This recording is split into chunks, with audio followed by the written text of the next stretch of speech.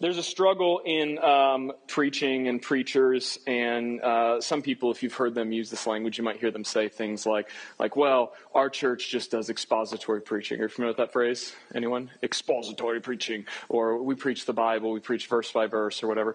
And then you have this idea of topical, right? And it's kind of over here, and it's like, topical. It's like we talk about why you should never touch alcohol. We don't believe that, but let's say that's, it's a topic. Like, here's marriage month, and here's prayer month, and here's month, whatever. And so here, you notice we kind of float between both, but what we err on the side of is expository preaching. I would rather the Word of God be the star. That's the whole reason we're in Judges. Judges is in like the top 5 books I didn't want to preach through. And so I picked it because the Word of God is the star, not what I want to do. And so we're walking through it, right? And so one of the things, though, that's difficult in this expository preaching versus topical is that you end up with things that are thematic throughout the entire Scripture. You notice everything we've looked at in Judges comes back to King Jesus because he's the point. It's the Messiah. Like, Jesus is everything. It's the way, the truth, and the life. That's why we hung this thing that he said. He has all authority. He's with us always. And because of that, we go. We make disciples. We are his disciple. And so we'll find Jesus in that. But in that, you also find sometimes the why. Why is Jesus the main point? Why does God even want a relationship with us? And this is one of the themes we're going to talk about today. Look at verse 33, Judges 8, 33 and 34. This is where we're going to camp. There's some words in here that you might not want to be shared a lot for little ears. We're only going to say them a few times. Forgive me. I told my wife I wouldn't say them too many times. But it's the Word of God, so it's not my fault. Judges 8, 33. As soon as Gideon died. So Gideon does some things, and then near the end of his life, by the way, he did some bad things. He kind of let out in some idolatry. He said he wasn't going to be a king, but then he acted like a king, and he did the exact opposite of what Deuteronomy 17 says a king should do, right? He had a whole bunch of wives, and he hoarded gold for himself, and Deuteronomy 17 says don't do that. He did these things. He created an ephod. It's a religious thing we talk about another time, but then people worshiped it, and they used this phrase there, the play the harlot, the whore phrase. They used it back in Judges 8:30, but now in Judges 8:33, as soon as Gideon died, the people of Israel turned again and whored after the Baals and the Baals, however you want to pronounce it, and made Baal-berith their god. And the people of Israel did not remember the Lord their God. Every week, this is the struggle. Israel did evil inside of the Lord. What are the 2 things they did that are evil? They forgot God. And they worshipped idols. They worshipped, they treasured, they valued with their heart. Their heart posture was idols. And so now you have this, something added to it. This is the second time Judges use this phrase. It was done back in Judges 2, and it was done, Judges 2 was kind of like a summary of what's going to happen. And it used this word here, but here it uses it again, that they went again and they whored after the Baals and Baal-berith. They didn't remember the Lord. Why do we have this intense adultery sexual language here? We've got to stop. We don't use this phrase very often. I hope you don't. Please, in your life, in your marriage with your children, don't just randomly say, we whored after. We don't use this phrase. Why is it here? It's given me pause. No matter how many times I read Judges 8 and 9 this week, I couldn't get past this phrase. It really bothered me, and it led to a ton of study this week. And it turns out it's all through Scripture. So this phrase, Baal-berith, it's 2 different Hebrew words. Baal, which we'll get to this word in a minute. This word Baal, say Baal. It is a very complicated word. We'll get there in a minute. Berith means, say Berith. I got to have you say it because my wife hates Hebrew and me talking about languages. So then if you say it, it affirms that maybe I'm not crazy. You all love it now because we've said it together. Berith means covenant, alliance, pledge. It's the covenant word used in all biblical covenants. This is really important. Raise your hand if you happen to just awesomely know everything about covenants and know what covenants are. You probably don't because we don't. Little guy in the back. Thank you. We don't do covenants. Right? It's not language we use. Covenants, when you think of covenant, think marriage. Because so often in Scripture, and this is true, a lot of Hebrew words, they're overlapped. The symbolism of marriage and the symbolism of covenantal relationship, it's the best we've got. Because when you're married, it is till what do us part? Death. And death is not life because you're dead. And so when you make a marital commitment, it is for your life until you die. You got it. Okay, this is really simple stuff. And so this covenantal language that comes in becomes so important because it's like a marriage. And so when they started worshiping Baal-berith, what they are saying is this thing, this Baal, it is now the covenantal relationship we have. God made many covenants through Scripture. We're going to talk about covenants real quick. Several of them. Can anyone name a covenant? Yeah, the Abrahamic covenant. There's one before that. That's the rainbow. Noah. Ooh, good job. The Noahic, whatever. We'll say Noah covenant. And the Abrahamic covenant. And then you have the one on Mount, later on, you have the Davidic covenant. And then Jesus comes and says, I've got a new covenant. We'll talk about that here in a minute. But here, we've got the Mosaic covenant, right? Here it is. Exodus 19 through 24. God brought them out of Egypt, and then he brought them to Mount Sinai. We talked a ton about this in like February, March. We talked about, here are the names of God. God says, here's who I am. And we studied those. And we talked a lot about the golden calf and those things. Shake your head that you were at least hearing. You remember that? Good. Okay. And so there at Mount Sinai, here's what happens. God rescues Israel from slavery in Egypt and promises to make them his own treasured possession, a holy set apart nation. He will personally dwell in their midst, not some God that you have to go to. He's coming to dwell in their midst, right? And then he's going to bring them into a promised land. He, Yahweh, will be their God, and they, Israel, will be his people. Moreover, they will be a kingdom of priests. What do priests do? What do preachers do? They preach, right? Priest, Cohen. Is there a Cohen in the room? There you are. Cohenite, right? The priests, they were guardians, they were protectors, but they also taught people. They reminded people. Their whole life was to point to who? Yahweh. So they were going to be a kingdom of priests that mediate his goodness and glory to all nations. Israel was God's chosen people for the world. And as you see the whole struggle that Jesus had with their God's chosen people for themselves, it's all about us. We're special, you're not. You're excluded, we're included. That's the whole tension. And so God makes this covenant with them. And so again, now, follow me, we have this covenantal language, and then they say, no. You made this covenant with us, and it's got marriage tones to it. We're going to worship Baal Berith, the idol of our covenant. We have created our own covenant, right? When you're not married, when you break a marital covenant, what's that called? Divorce, right? Here's the sort of tones that we're getting now. Something being broken. So they're saying Baal is their covenant. Now, Baal is an interesting word. It's 3 ways that this word can be used and more. So I'm sorry if you're not a language person, this bores you. Stay with me. This is so important. Because raise your hand if you use the word Baal every day. You don't. So if we're reading about it, we got to talk about what this means. It can be a proper noun, and it's Lord, the Canaanite deity, some Phoenician god in there too, and it could be a proper noun for that. But it can also be a noun for owner, ruler, husband, Lord. And the verb for it, the root, this is the root of the words. All the words Baal come from this root word, Baal. It's all the same, notice. Same word. Try to be a translator in Hebrew, right? You see Baal, Baal, Baal. Which one is it? That's the problem. That's the point, right? Just like if I say I love cake, I love my wife, I love football. That's I love things. Love. Okay, it's difficult to interpret. The verb is to marry, to be Lord, husband over. And kind of the archaic idea of your husband, you're married to him, and he lords over you. He controls you, and that's the idea. Okay, see, these first 2 words are the same, but the root word it comes from is more of a husband-marital relationship. So when we see Baal Berith, here's what your mind has to be thinking of. There's a marital covenant being broken. Now you can understand what it means to whore after the Baals. They're going out and they're saying, we're going to choose a different husband. We're going to choose a different relationship. Man, it makes me really emotional because you have experienced this. All of us have been hit by divorce and broken families. And so imagine God, who's made this intimate covenant, who's done all these things. I will do this for you. I will do this for you. Read Exodus 19. I will do this for you. And they say, you are not our husband. We're going to find our own husband. And what has God done up to this point in Judges? He has rescued them over and over and over. And so we should read this with the passion and uncomfortableness that it's due. Israel, why are you doing this? This is your hubby, your hubs, your boo. What are you doing? They're like, Baal Berith. That's our guy. Love you, Baal Berith. You and me, we're one. No! And so it should confuse and create tension. When you see this phrase, whoring after, like I put several translations up here of this verse. So I'm not going to read all these words. You can read them. I don't want your kids asking about these words over and over and over. I'm trying to honor my wife here who's like, hey, please don't say this word 1,000 times. But now the kids are listening. Whoops. Anyway, so you see it's different, like committed infidelity, prostitute themselves. See, there's different translations. They're all translating the same word. It's zana. Can you throw the zana up there? Say zana. Please never look at your spouse or anyone and say, quit zanawing.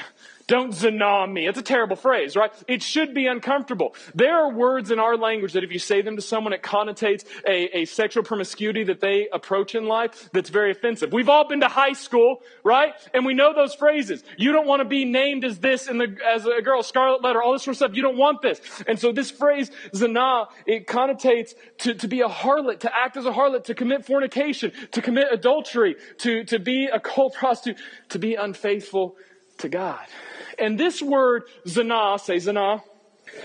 It is all over the Old Testament. Man, please just look it up. In your free time, you want a Bible nerd out?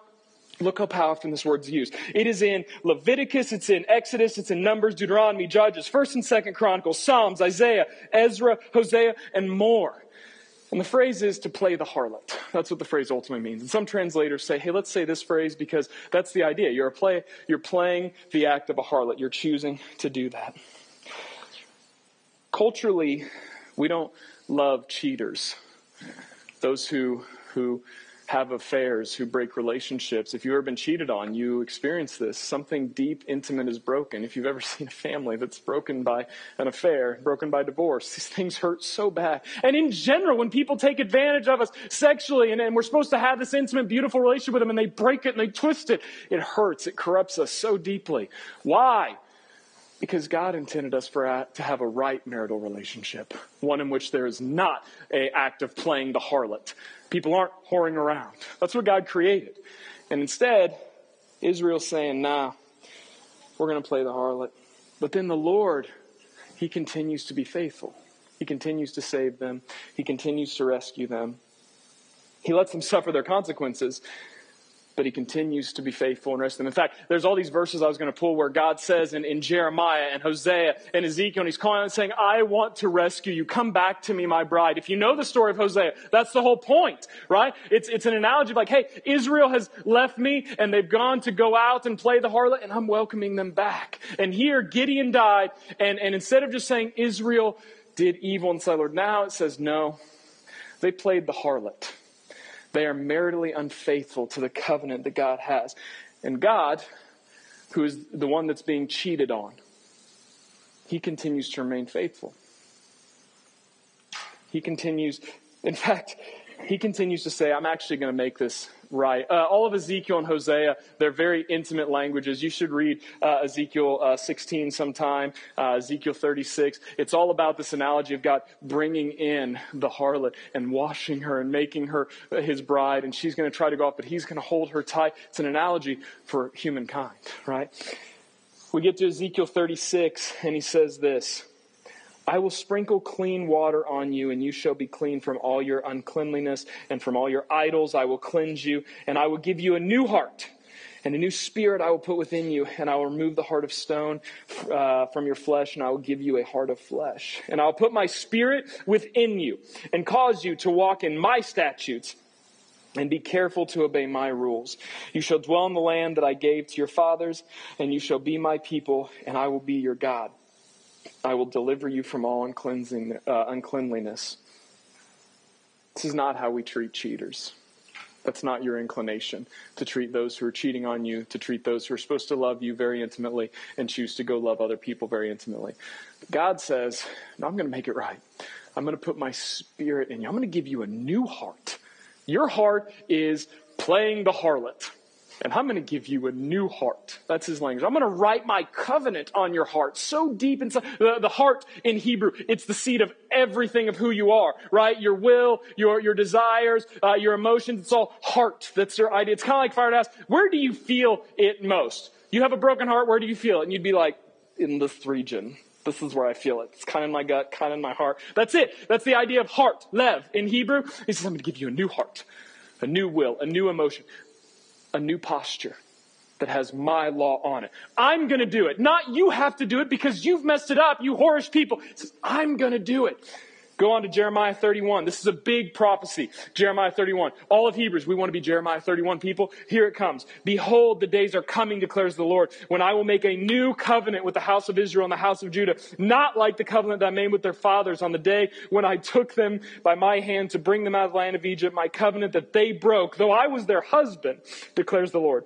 For this is the covenant that I will make with the house of Israel after those days, declares the Lord. I will put my law within them. I will write it on their hearts. I will be their God, and they shall be my people. And no longer shall each one teach his neighbor, and each one say to his brother, know the Lord, for they shall know me. From the least of them to the greatest, declares the Lord.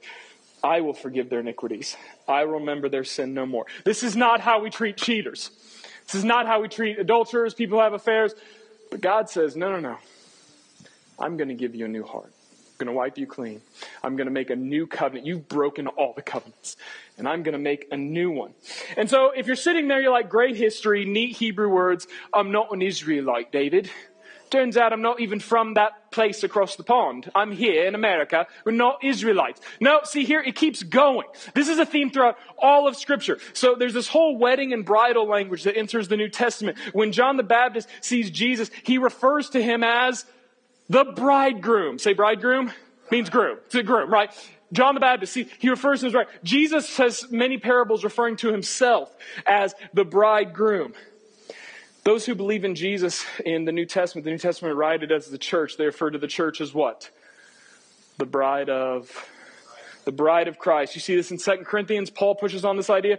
In Revelation, there's this whole idea that if you keep reading in Revelation, even beyond what I wrote, that eventually then the church comes to God and God consummates them together. And it's this whole bridal ceremony language of it's adorned as a bride, this bridal language. Don't be weird about it. Don't be like, oh my God, I'm not getting married to another guy. That's not what we're talking about. We're talking about this intimate analogy. The best we can understand, the best language we have is an intimate, lifelong, eternal partnership with someone else that is not broken, that is not sexually abused, that is not one person lording over the other and squashing each other. In fact, this is for free. I took it out of my notes. In Hosea, there's this verse where God says, you will no longer call me Baal, but you will call me Ish. Ish is the word that was used in Genesis for man as opposed to woman when Adam and Eve came together. It was an intimate word, and a man shall leave his father and mother and cleave to his wife. And so God tells Hosea's prophecies, you won't call me Baal anymore. Not this husband that lords over you, but you will call me Ish. This man who is intimately connected with you is one. What a beautiful thing. Why would we not want to be with this God? Why would Israel not want to be with this God? He's done everything. And so Jesus goes on and he tells us like, hey, I'm going to make this new covenant with you. When we do the Lord's Supper, Jesus said, drink this cup, the cup of the new covenant. Jesus is making the new covenant. And then Jesus says what? I'm going to put my spirit into you. John 6:63. He says, it is the spirit who gives life. The flesh is of no help. The words I've spoken to you are spirit and life. When Jesus is talking to the woman at the well, John 4. Actually, by the way, well language in Scripture, when Hebrews read about wells, that's where marriages happen. Look it up in your Bible, how often marriages and things start and get going at wells. And so Jesus is talking to a woman at the well, and he doesn't say, girl, I'm going to marry you because I'm single Jesus. He says, no, I will give you water and you'll never need to drink again because we will not gather geographically to worship on this mountain, but we'll worship God in spirit and in truth. The words I speak are spirit and truth. Ezekiel and Jeremiah told us that he was going to write his law in his heart. He was going to fix this new covenant. And Jesus says, I'm going to give you my spirit. John 14:26. We've quoted a lot here. John 14:26. Jesus says, the spirit is going, I'm going to give you the spirit and it's going to teach you all things and bring to memory all that I've taught you. What does that sound like? That sounds like writing the law on your heart, giving a new heart.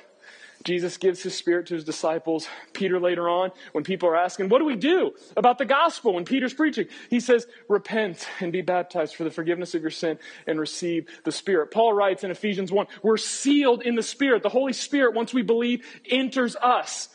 God transforms us through his Spirit because our posture is playing the harlot. That's what we do. We play the harlot.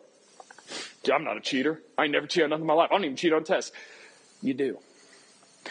Because your heart isn't loving the Lord with all your heart, soul, and mind. That's not your natural posture. Your heart is for you. That's what you do. And God says, I'm going to give you a new heart. I'm going to give you, although you keep having... So let's recap. Here's where we're at so far. God has created all of us.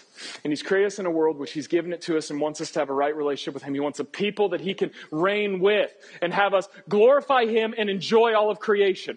Right? And then we said, nah.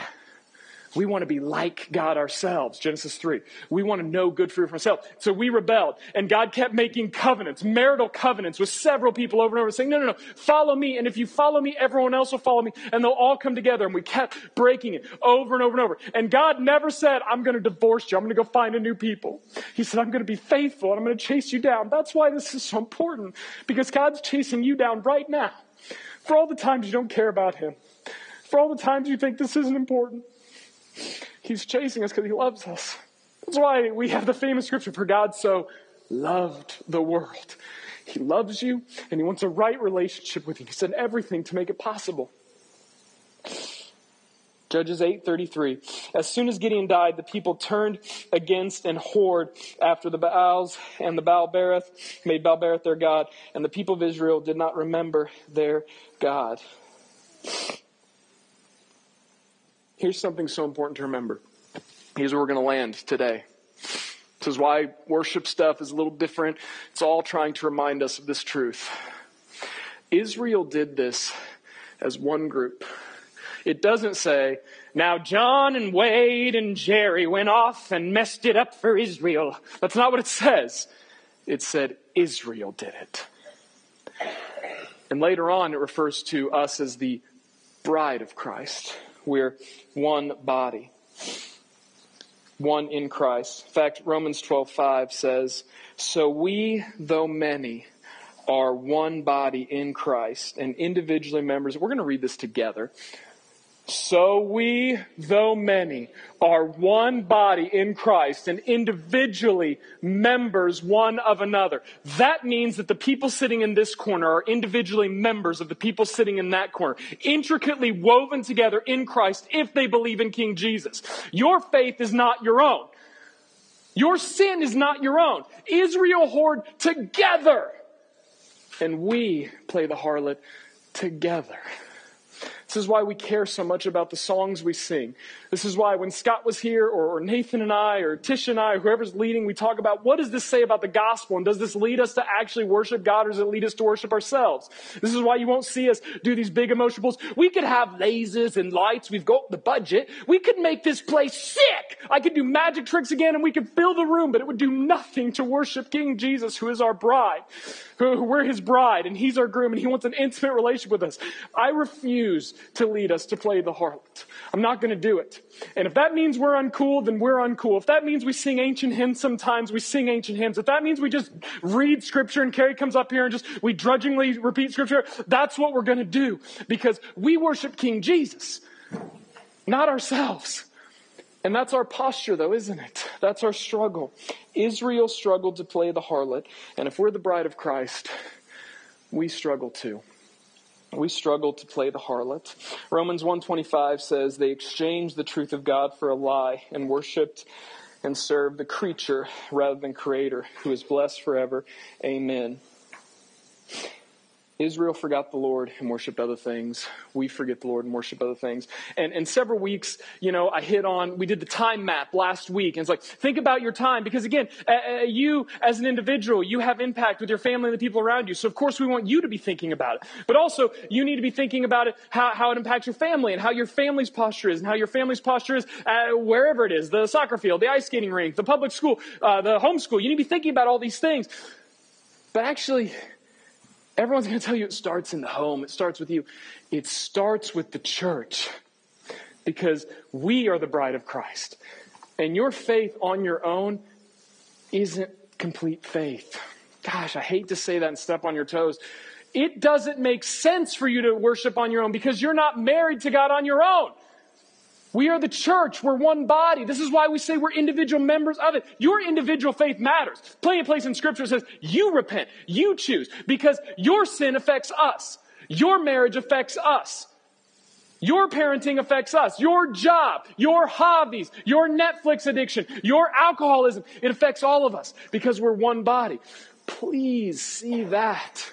Please take a look at your life and say, how are these things connected to those around us? John 3 goes on to tell us, John 3:16, for God so loved the world, it says there are people who don't want to walk into the light because they don't want to be exposed, right? And so many of us are that way. Our individualistic 21st century Western culture has taught us, you do you. YOLO, do your own thing, and you just focus on your own life, because if everyone knows about you, then you can't have the clout that you want to have.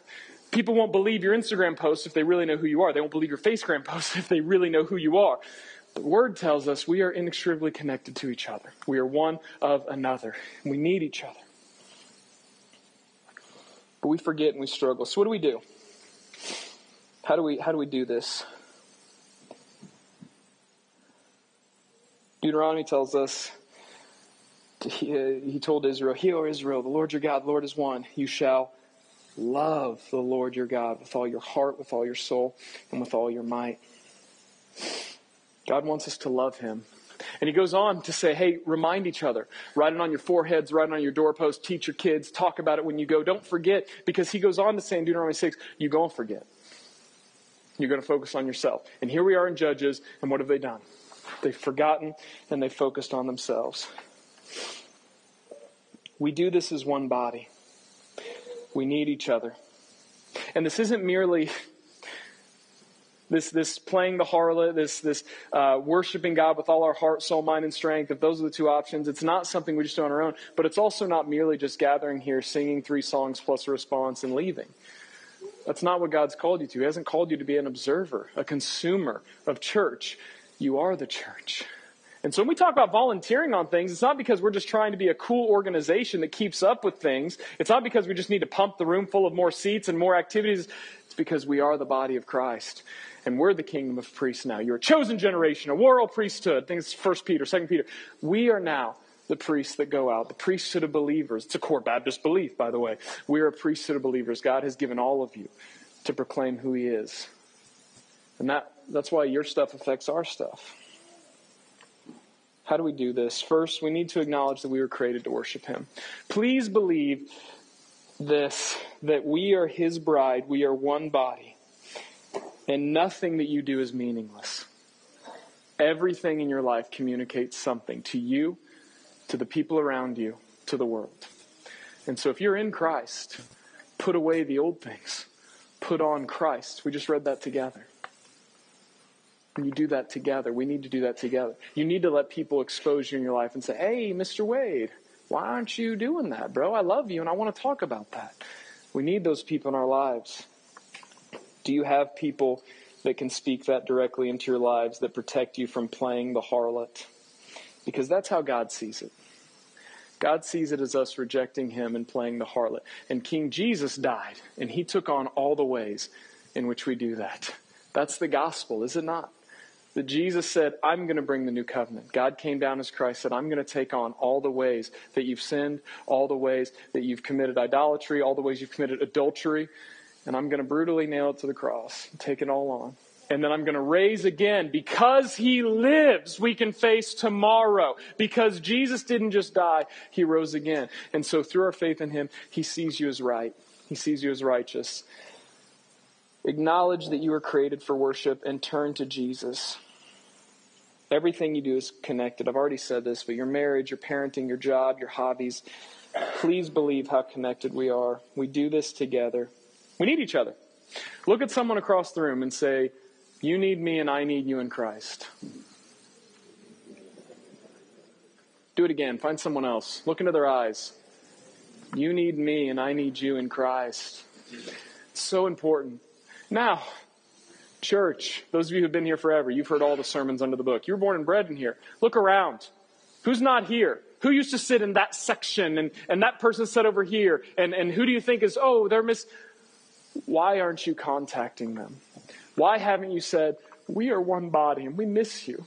This is why it should hurt when people aren't here. This is why so many of you experience this tension of like, remember these families and now they're gone? Because we're committed bride together. And when we separate, we're one body committed to each other. It should matter to you when your buddies from high school don't come to church on Sunday. It should matter to you when your work employees that you know so much about their life and all the gossip about the hair care products they use, but they're never at church.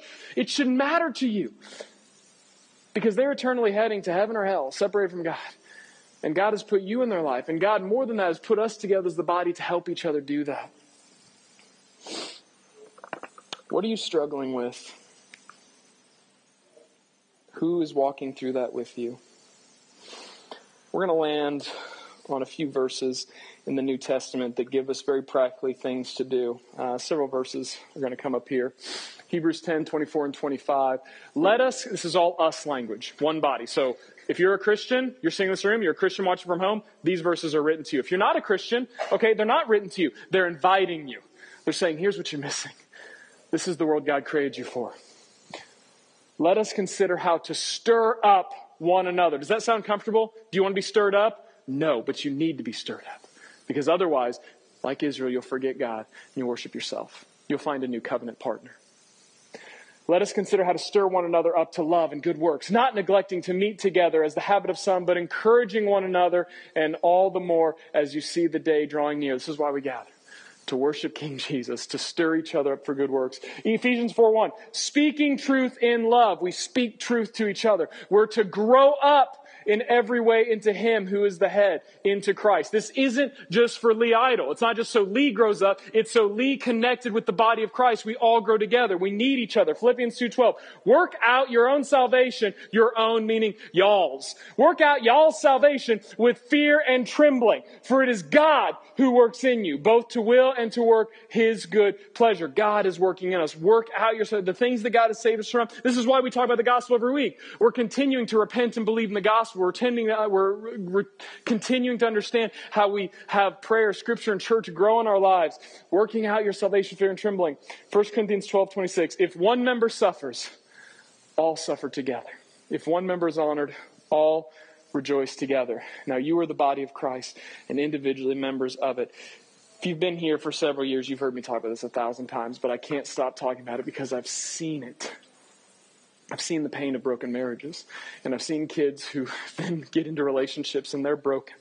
Because God set us up to have right marriage relationships. God set us up to have right single relationships with Him. Jesus talked about that. We've got to honor that as well. God set the church up to have a right marriage relationship with Him. And we hurt each other, we step on each other, and then we get distant. It's on you, man. Please believe that your life is connected to us, because it's going to be so frustrating and sad and confusing, and I refuse to let it happen, that the good Lord comes back and He calls us and He looks at you and He says, hey, I didn't know you. You're not my bride. You decided to do your own thing. You played the harlot. That's in Scripture. We talk about Jesus said it's a narrow road, and He said, I may never know you. Come on. This is why we teach these things. Maybe you don't know Jesus. Maybe you're not a part of His bride. Maybe you are and you've forgotten that we're necessary for each other. Those of you who have suffered and have had those come along you suffer, you feel those verses. You know, okay, I know what it means to be one body. Because I can't handle every day waking up without this person in my life, but it's a little easier because of the body of Christ. I can't handle every day waking up with this disease, but it's a little bit easier because I have the body of Christ. This is why we're one. I don't know how to parent these wild, ridiculous kids who are always angry. It's a little bit easier because we're the body of Christ. We parent them together as one body. Pick a thing in your life. Make it corporate. It's the bride of Christ. We could talk about this all day. We're going to move into a time of response. We've got 2 videos that we're doing in response this morning. One video is for us just to sit and take in. We've done this in the youth 2 different times. It's a song by Jimmy Needham, and it basically just calls out, worship is more than a song. That worshiping God is a heart posture, that we could play the harlot, that we could be idolatrous. And I would encourage you during this song, maybe you just zone out and you just talk to God. But we're going to let all the things we've read in Scripture just kind of rest on us. This theme of this marital covenant that God has made with us through Jesus Christ, where His Spirit has inserted us and begins to transform us. We're going to take all that in. We're going to watch this Jimmy Needham song, and then we're going to respond through singing a song together. I'll guide us through in that. But for this time, you can sit here and watch this video. If at any point you feel the need to say, I need to give my life to the Lord. I've never done that. I need to get baptized. I've never done that. I'm going to be sitting right here. I'll pray with you about that. We'll walk through that together as one body. If you've never joined a church and you don't have any committed affiliate to a church body, let's come talk about it. Let's do that today, because God has called us all to be the bride of Christ. Your life doesn't make sense apart from the church, because God has called you to be his bride in community with his church. It says we must not worship something that isn't worth it. Clear the stage. Make some room for the one who deserves it. Maybe that's metaphorical in your life. Maybe there's something you need to clear the stage on. Say, man, there's a lot of things that are just the most focused thing in my life. Anything I want with all my heart is an idol. And so maybe that's you. Maybe, church, that's us. Maybe sometimes we need to clear the stage. We need to say, hey, we need to stop thinking that we need this, and this. The only thing that matters that we gather here for is King Jesus. Either he's risen and he saves us and he's given us a new heart, his Spirit's in us and he's given us a new covenant, or he's not.